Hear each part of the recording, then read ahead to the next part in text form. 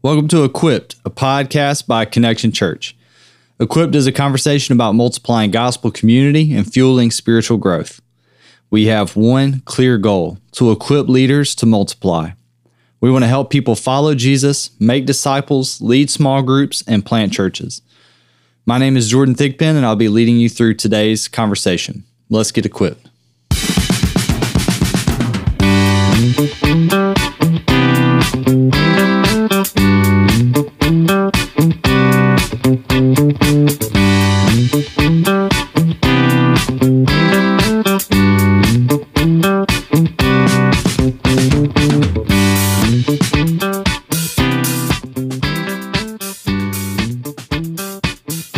It's crucial to understand that it's not our pursuit of holiness that qualifies us to see the Lord. Rather, we are qualified to see the Lord by the Lord, not by good things we do. We cannot produce enough righteousness to impress God and gain admittance into heaven. That's a quote from a book called Spiritual Disciplines for the Christian Life by author Donald Whitney. It's a book that I read probably early in my days of following Jesus. It's another one that was assigned while I was in grad school and seminary, and that is the topic of today's conversation. We're continuing our series of looking at God's better game plan. What I want to share with you through this is that discipline in following the Lord, or the things that we do that are referred to as spiritual disciplines, are also a part of God's better game plan. If you're just jumping in with us, we are exploring this idea on the podcast about life after learning about God's better story. Our lead pastor, Brandon, wrote a book called A Better Story, talking about the better story that God had laid out for him, but also the better story that God has invited all of us to in the person of Christ through the gospel, that we would begin to see our lives through the lens of how God sees us, that we would see God through the lens of how he has revealed himself to us through the person of Jesus. And what I observe a lot of times is that even in the midst of receiving the good news about that better story, is a lot of uncertainty about how to live in light of the gospel, and how to live in light of the fact that we still live in a broken and sinful world, and we all experience things that are difficult and challenging. And so in this series, we've been exploring all of the things that go into God's better game plan. And so for you, for me, as followers of Jesus, I want to point us to the things that I think go into having a better game plan for what it means to follow Jesus. And inevitably, some of those things are referred to as spiritual disciplines. And so Donald Whitney starts the book with a quote that I just read about spiritual disciplines are not about earning a relationship with God. They're not about earning his approval or his favor. And so I want to read the things that we're going to go over today. When we think of spiritual disciplines, these are the things that typically make those things up. So 1, scripture. 2, prayer. 3, worship. 4, evangelism. 5, serving. 6, stewardship. 7, I'm lumping 4 together: fasting, journaling, learning, and perseverance. And finally, 8, silence and solitude. And so I want to go through real brief points for each of those. But before we get into that, I want to read this to you. The spiritual disciplines are those practices found in Scripture that promote spiritual growth among believers in the gospel of Jesus Christ. That's a quote from the book, but the way I would shorten that down is, what is the purpose of spiritual disciplines? What is the reason that I would invite you to partake in them? It's because spiritual disciplines promote spiritual growth in the gospel of Jesus Christ.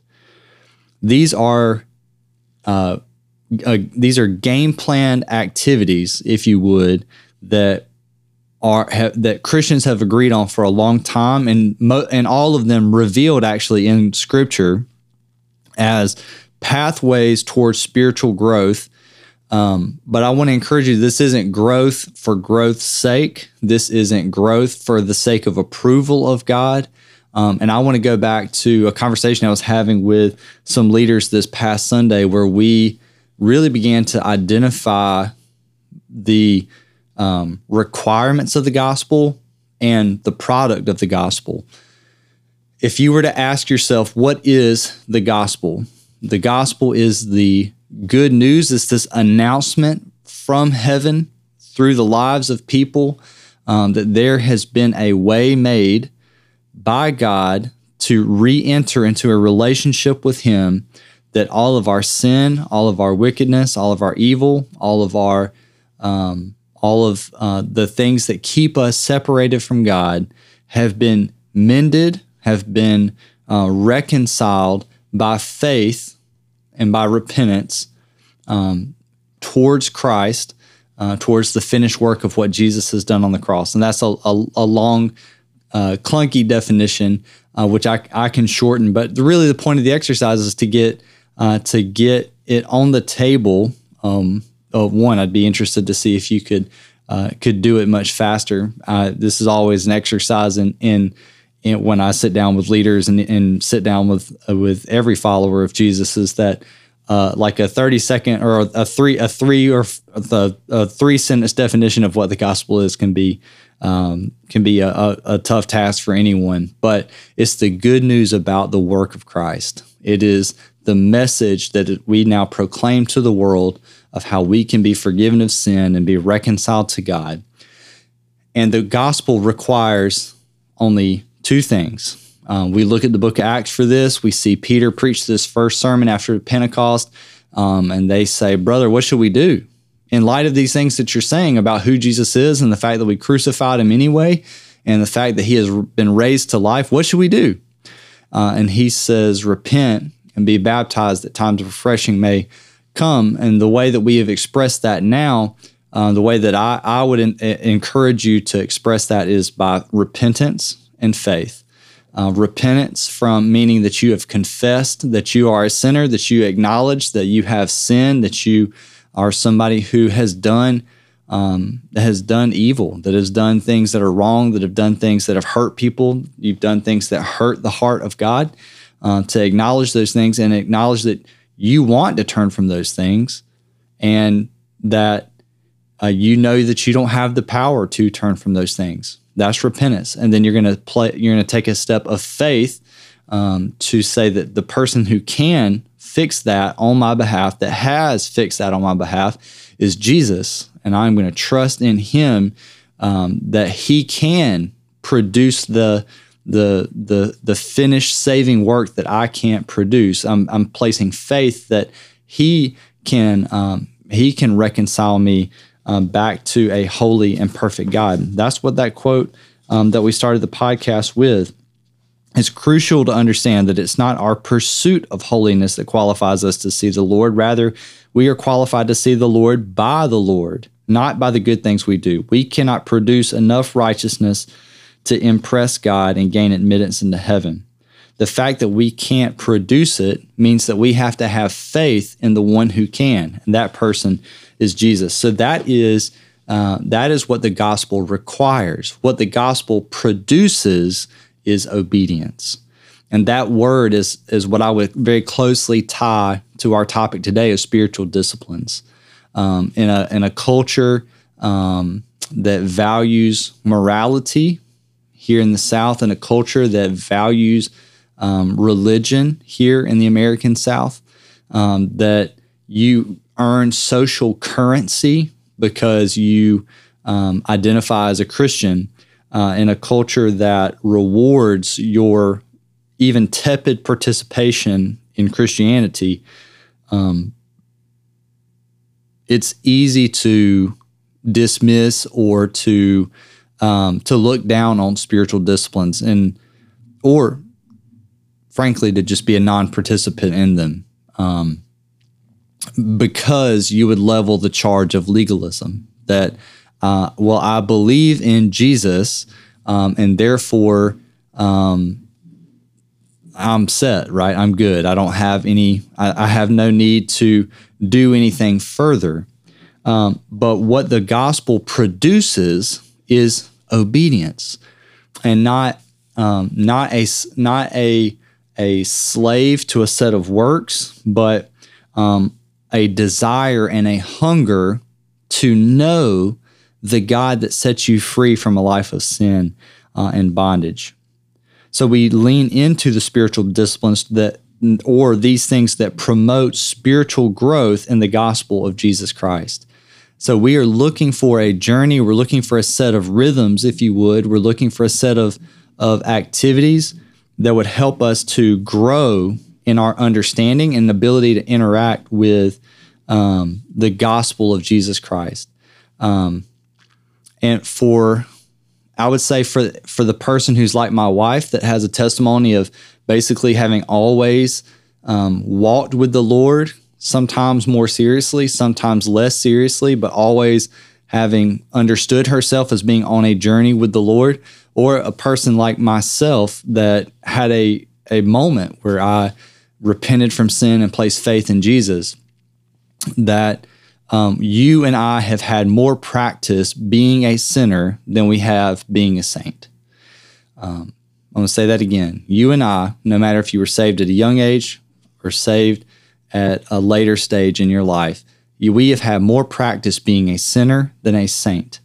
Therefore, unless we practice those things that help us grow in being a saint, our life will always primarily be marked by the things that have characterized us as a sinner. Pete Scazzero says it this way, that Jesus may live in your heart, but Grandpa lives in your bones. And so we need these things, these spiritual disciplines, these things that help us grow in the gospel of Jesus Christ, which I would say are scripture, prayer, worship, evangelism, serving, stewardship, fasting, journaling, learning, perseverance, silence, and solitude. We're going to go through each of those. These are not invitations into boredom and drudgery. These are invitations into activities that help you delight in the God that saved you. Donald Whitney points out in the preface of the book that I've been quoting here, he points out that that discipline without direction is drudgery. Discipline without direction is drudgery. What I would say, the direction that you and I are both headed as followers of Jesus is heaven. And the direction that we are preparing for and practicing for is for an eternal existence before a holy God. I'll be perfectly honest with you, even in saying that still sounds a little boring. I'll confess that. I'll admit that because I can't conceptualize of what heaven is like. Where that becomes more practical and real for me is in the context of relationships. When you can look at your son and your daughter, when you can look at your spouse, when you can look at your closest friends, your family, your parents, and you can realize that through your intimate relationship with God, through your walking with God, through your participation in these disciplines that bring delight, you are connecting yourself to the values of heaven, and then you're able to manifest the presence of heaven in people's lives because you're able to guide conversation and relationship back into a place that it was as it was always meant to be. It's easy to live in the dysfunction that we've always lived in as a sinner. It takes discipline to continue to be sanctified into a saint that can bring the presence of heaven with us as we interact with the world. And I think what I would say too is that as I go through these, realize that if you want more of the meat and potatoes behind it, you can pick up the book, Spiritual Disciplines for the Christian Life by Donald Whitney.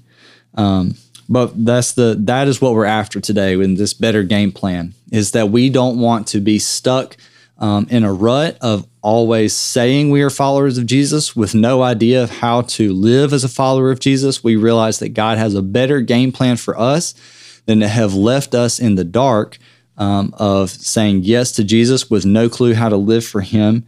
But we want to discipline our lives And maybe a better word, if discipline just feels like too much like a cuss word to you, we want to structure and pattern our life as a follower of Jesus would. If that is the thing that holds the highest level of identity in our life, then we want to live as a person who identifies as a follower of Jesus. We want that to be the most true thing about us.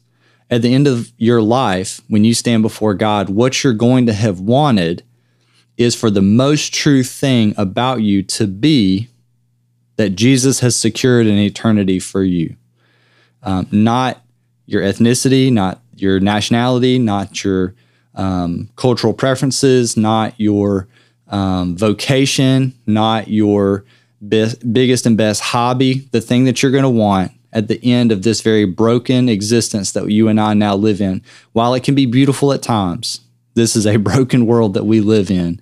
And the thing that we want as we prepare for an eternity spent before God, the most true thing about us, what we want is for the resurrection to have been true. And that we want our life to be marked by faith that God looks at and says, welcome into your inheritance, good and faithful servant.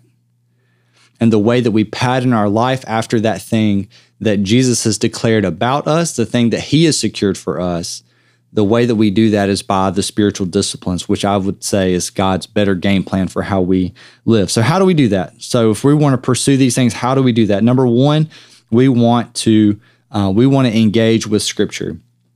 As a pastor whose primary role is related to discipleship, what we call equipping here in our church, I frequently hear, I just don't understand the Bible. I just can't find time to read the Bible. When I do pick it up, it just doesn't make sense to me. I don't know where to start. And all of those are completely valid statements. I completely understand that. I completely understand that the demands of life can be many, that work can be demanding, that family dynamics can be demanding. But how can we get the most out of our time in Scripture? Donald Whitney, but me in a very shortened version, Donald Whitney, Jordan Thigpen, Michael Scott, Wayne Gretzky, for those of you who get that. I'm not trying to do a Russian nesting doll of quotes here. I'm just saying that a few things that I agree with from the book that I would lay out as it relates to Scripture is you need time, a plan, and you need to meditate on what you read. A time, a plan, and to meditate on what you read. What you're looking to do is to store the eternal truths of God in your heart. And some people do that through memorization. Some people memorize things via index cards and memorization cards and all these different things. And that is a great way to do that. I personally do some of that, but I personally try to spend time engaging with the Word through a specific time with a clear plan. If you don't have a specific time, look at your calendar. If you wanted to do this, you could go straight hardcore with this. What I would tell you to do is pick out one single day on your calendar, look at your Monday, delete everything that's on the calendar, and pick out which time is going to allow you best to spend time with God most consistently, without interruption, where you can clearly focus on Him, an amount of time that is repeatable. So you can't carve out an 8-hour day in the presence of the Lord always. We're going to get to that. You should do that sometimes. But in a repeatable way, you should pick a time during the day that you could do every day. Pick a time during the day that you can do every day. I can answer a little bit of that for you. When it's dark outside. In college, there was a time where I could sit at the daily grind from 9 a.m. until 2 p.m., skip my 1 p.m. class, and roll straight into Connect Group at 5 p.m. or whatever. Like, there was just unlimited time. But now as an adult, like, get up early. Get up early for the sake of being with the Lord. I don't mean that in a heavy-handed way. I don't mean that in a hateful way. If you're a night person and you want to read at night, I think there's some value in you treasuring up the word of the Lord in your heart as you go to sleep. Don't fall into the habit of falling asleep while spending time with the Lord. Don't use the Messiah as your melatonin. You know what I mean? You need to be able to treasure and store up the word of the Lord in your heart, and you do that by interacting with the divine text that He has given you. 2 Timothy 3:16, all Scripture, or 3:15, all Scripture is God breathed. Is you know the verse. No, I'm just kidding. 2 Timothy 3:15, all Scripture is God breathed. Let me see if I can get there as I filibuster on the mic.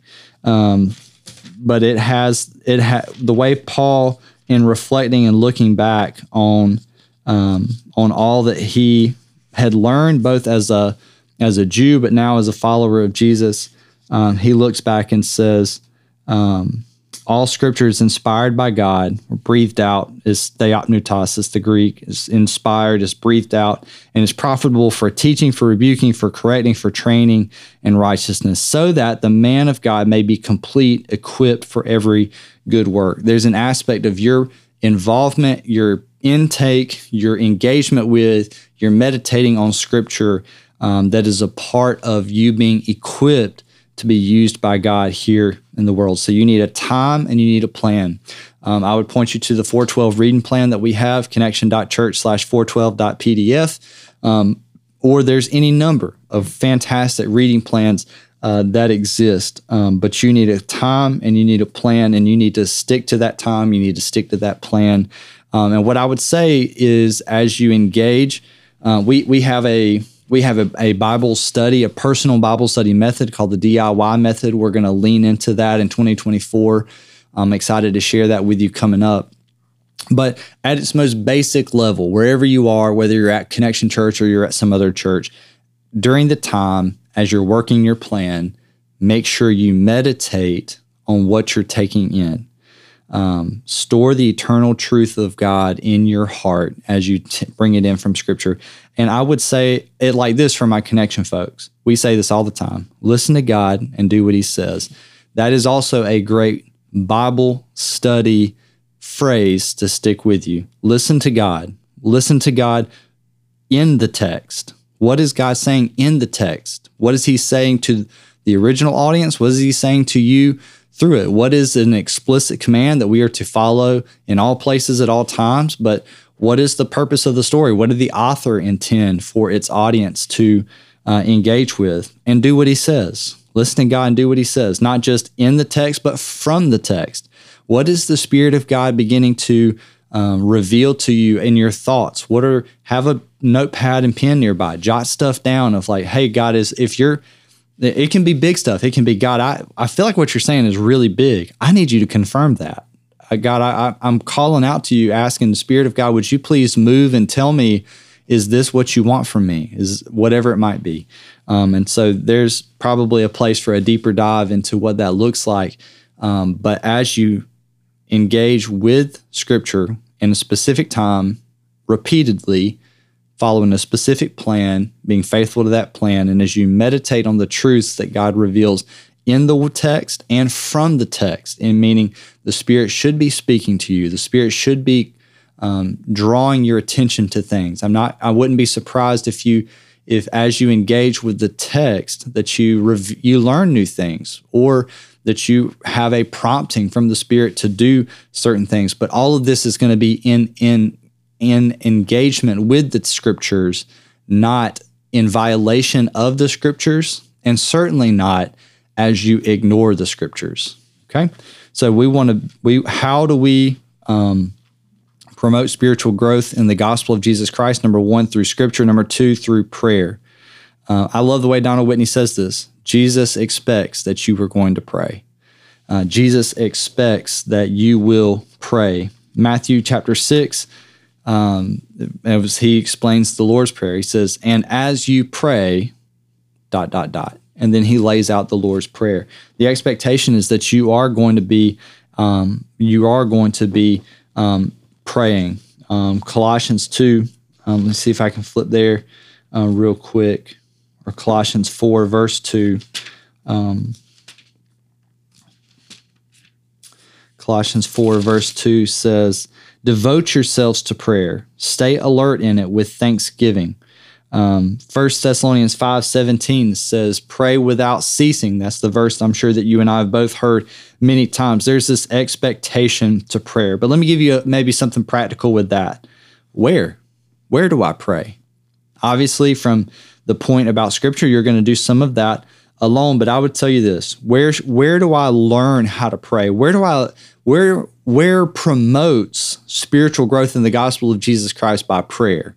Where does that take place? Number one, in community. Listen to the language that people use about prayer. Listen to the language. Listen to how people pray. Listen to the person that prays out loud, very verbosely, and listen to the person that prays very privately. Pray with a person one-on-one. Pray with people in your connect group. Listen as your pastors pray on Sunday, and all the above. Listen to how your spouse prays. Listen to how your best friend prays. Learn how to pray in community. Where, number two, through your own experience. Through your own experience of God answering prayer in your own life. What does God reveal? What does God say? What stands out to you in your prayer life from your own experience?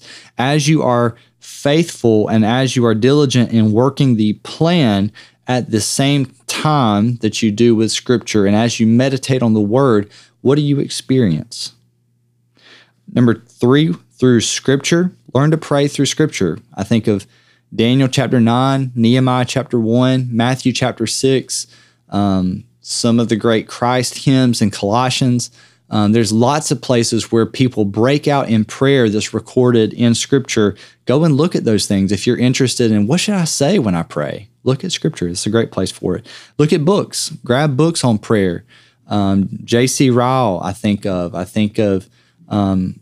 Charles Spurgeon. I think of George Mueller. I think Seth Nowak told me about Paul Miller's book, A Praying Life. That's another great resource. Grab resources and books on prayer that instruct you in prayer. Grab this chapter out of this Donald Whitney book. So grab a book on prayer that will help you. And I remember, frankly, one of the stories that is the most near and dear to my heart on prayer. When I began following Jesus, I was getting ready to go.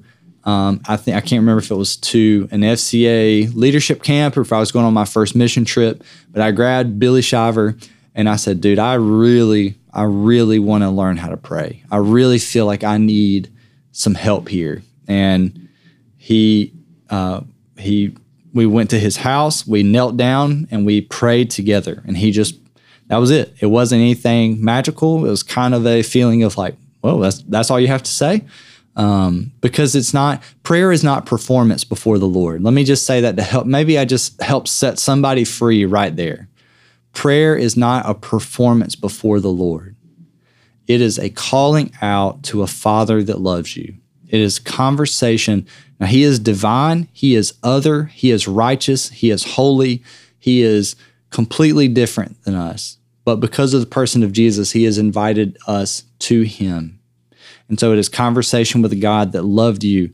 The gospel is this, that He became sin. He who knew no sin became sin that we could become the righteousness of God.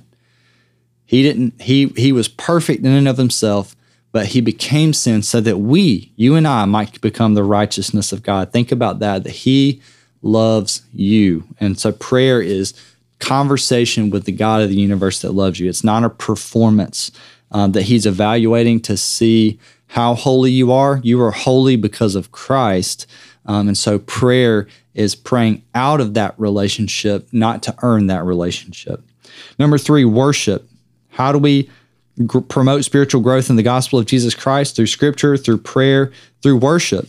What God's Word reminds us is that we worship in spirit and in truth.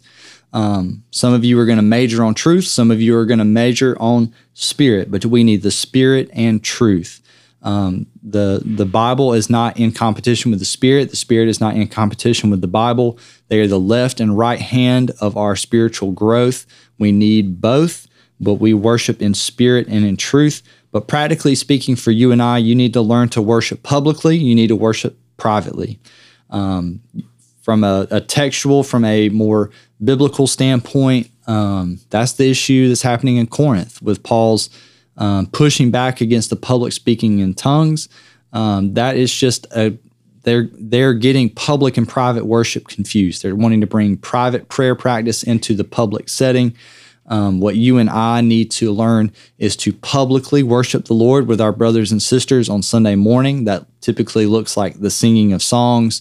That looks like the public reading of God's word. If you're at a more liturgical church, or a church that does, I'm not going to explain liturgical, that takes the Lord's Supper more frequently or takes it in a much more serious manner, meaning like a lot more ceremony around it. What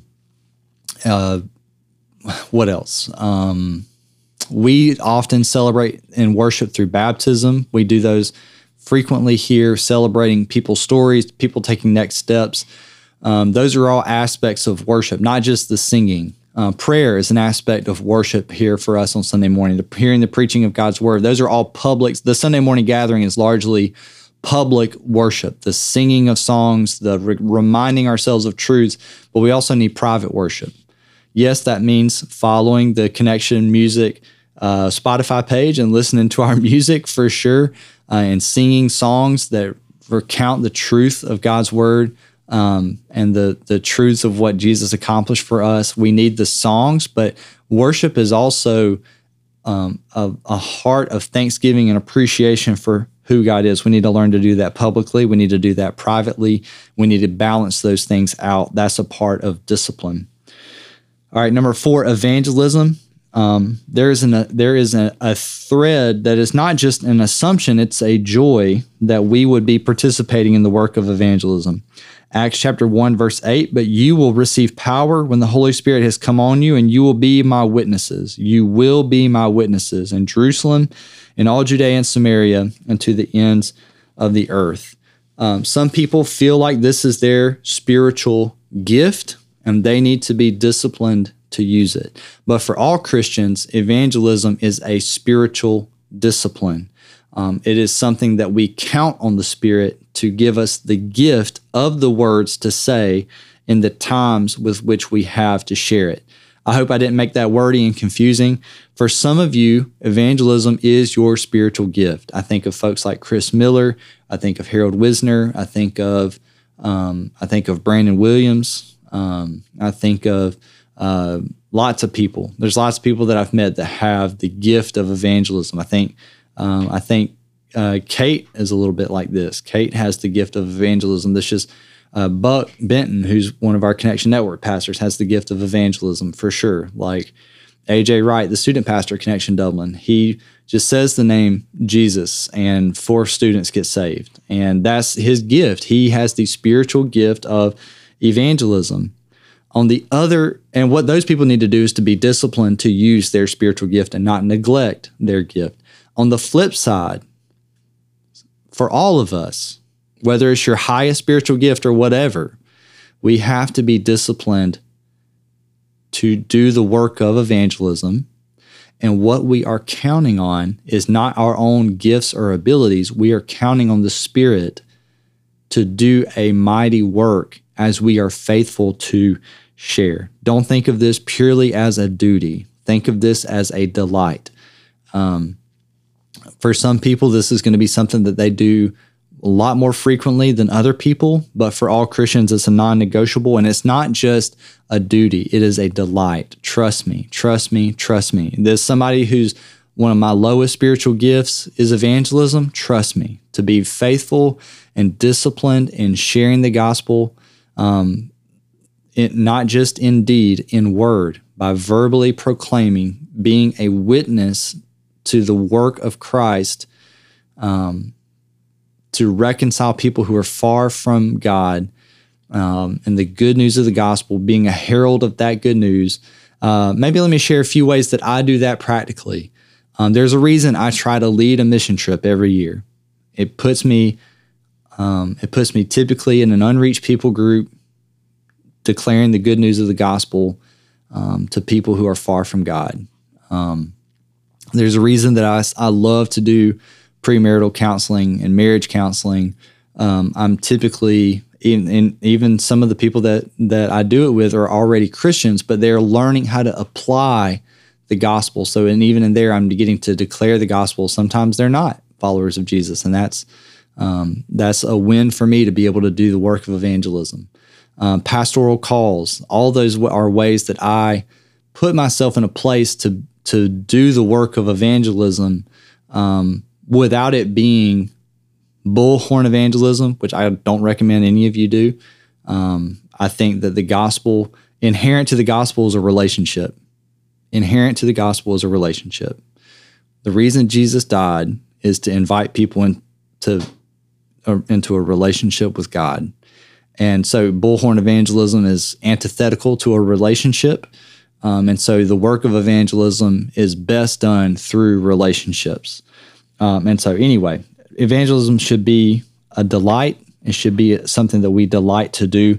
But even still, understand that even if you share the gospel 100 times and 0 out of 100 come to know the Lord, the delight is in what God is showing you as you proclaim the gospel.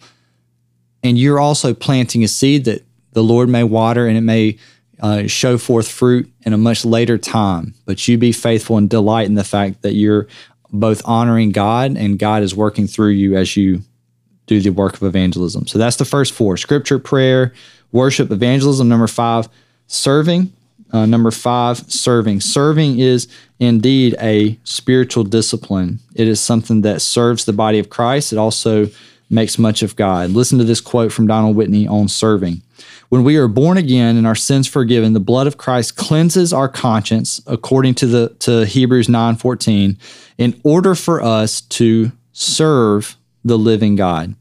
Every believer's Bible exhorts him or her to serve the Lord with gladness. That's Psalm 100, verse 2. God's word has no place for spiritual unemployment or spiritual retirement or any other description of a professing Christian not serving God. Every believer, when born again, is to serve the living God. What I would say is the way that you are called to serve is in obedience, in gratitude, in humility, and love. That's what should characterize your serving. I'm not going to do the work of putting all those things into context for you, meaning of how or where, in what way. I'm going to say, go back to Scripture, go back to prayer, go back to worship, have a consistent time and a consistent plan. And I believe that the Spirit of the living God will show you what is the correct context for you to begin to serve. I think serving is one out of obedience, out of gratitude, out of humility, out of love. For me, for example, several months ago, I felt the Spirit of the living God telling me it's time for you to serve in kids. I'm not super gifted with other people's kids. I love being a dad. I work hard at trying to be a good dad, but I'm not a great babysitter. I'm not a great babysitter of my kids. I'm good when I'm being a dad. I'm not a great babysitter. And if you don't understand what that's like, then you don't have young kids, because young kids, there's sometimes that it just feels like babysitting. Or what I like to call behavioral refereeing. I don't like that stuff. I'm not good at it. If I am doing quality stuff and I'm being a dad, I'm good at it. Anyway, serving in KK has not always been the thing that I'm the most excited to do, but I felt out of obedience and out of love for Olivia, what I heard was there is a need for people to serve in KK.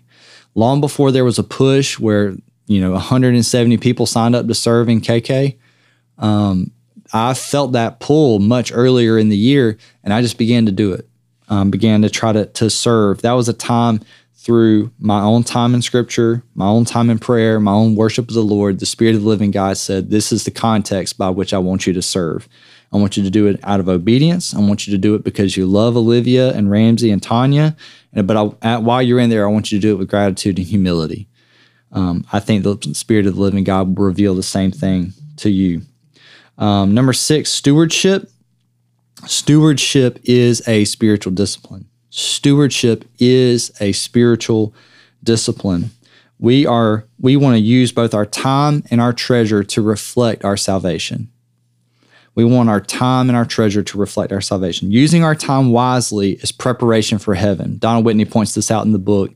Using our time wisely, using our gifts, being disciplined with our time, being as fruitful as we can with our time, we are preparing for heaven. Using our money wisely reveals who we think it belongs to. Using our money wisely reveals who we think it belongs to. But time and money both are faith resources, but they're also faith hindrances. We can steward our time in such a way that we have no time for God. We can steward our money in such a way as if to believe that it all belongs to us and none of it belongs to God. God is worth more than a pitiful $20 in the offering bucket. Now, for some of you, $20 is an act of faith. For many people in our church, $20 is an act of faith. That's not poo-pooing $20. In today's economy, it's about a half a gallon of gas. But it is poo-pooing the pitiful $20. It's the pitiful part. It's the doing it because you have to, doing it because you think that it earns you something. Your stewardship, your time and your money both belong to God, and He has the right to steward that, to steward your money that you feel like belongs to you, your time. I think you get my point. What I would say is that those are spiritual disciplines that can promote spiritual growth in the gospel of Jesus Christ. Maybe you would say, I'm reading my Bible, I'm praying, I am worshiping the Lord, I'm gathering with the saints, I'm in community. Giving of your time and your resources may be the thing that you need to promote the spiritual breakthrough in the growth of the gospel of Jesus Christ, not growth for your own blessing, not cultivating a spiritual breakthrough for your own blessing, but growth in the gospel of Jesus Christ. Stewardship can help with that. I'm going to point you to the book for fasting, journaling, learning, and perseverance, but those are also disciplines that Donald Whitney points out in the book. But I'm going to finish this podcast with silence and solitude. I want to read you a quote from page 225 in the book. Donald Whitney says this: "The discipline of silence is the voluntary and temporary abstention from speaking so that certain spiritual goals might be sought. Sometimes silence is observed in order to read the Bible, meditate on Scripture, pray, journal, and so on. Solitude is the spiritual discipline of voluntarily and temporarily withdrawing to privacy for spiritual purposes." I love how Pete Scazzero promotes and encourages each believer to spend a lot longer in silence and in solitude. I would say solitude should really be baked into the time and a place portion of reading Scripture. I think solitude and silence also allows you to meditate, for you to really consider and think about what God is saying. I would also say that Christian silence and solitude is not the emptying of the mind, but the filling of the mind. You want to be filling your mind with the truths of God's Word, and you want to be making your thoughts directable by the Spirit of God. You want your mind to be in a place where you can hear God's voice and know that it's Him speaking. For many of us, for me, especially for me, if no one else gets anything out of this, Jordan Thigpen, you need more time in silence and solitude. You need more time. We need more time to be able to, as much as we're taking in through reading, and as much as we're speaking through prayer, we need to listen to God's voice. We need to listen for Him to answer prayers. Silence and solitude is a step of faith. It's an act of faith that I believe that if I turn off my mouth and if I close my eyes from taking in more through Scripture, that God is a living and active God and that He is going to speak to me through His Spirit. And so I think that's a better game plan for a better life. I really do. That we would spend our lives in Scripture, prayer, worship, evangelism, serving, stewardship, and in times of silence and solitude. Yes, that does have a time commitment to it. But what I lay all this out because it is a better game plan than running the rat race of the American dream and stifling every aspect of God, experiencing stale breadcrumbs from the table of the American church when God invites us to an eternal feast that we could press into His Spirit, that we could hear His voice, that we could meet with the truths that He has preserved from us from eternity, that we could walk with the living God, you and I, today. That's the better game plan for our life, and that's what the spiritual disciplines invite us into.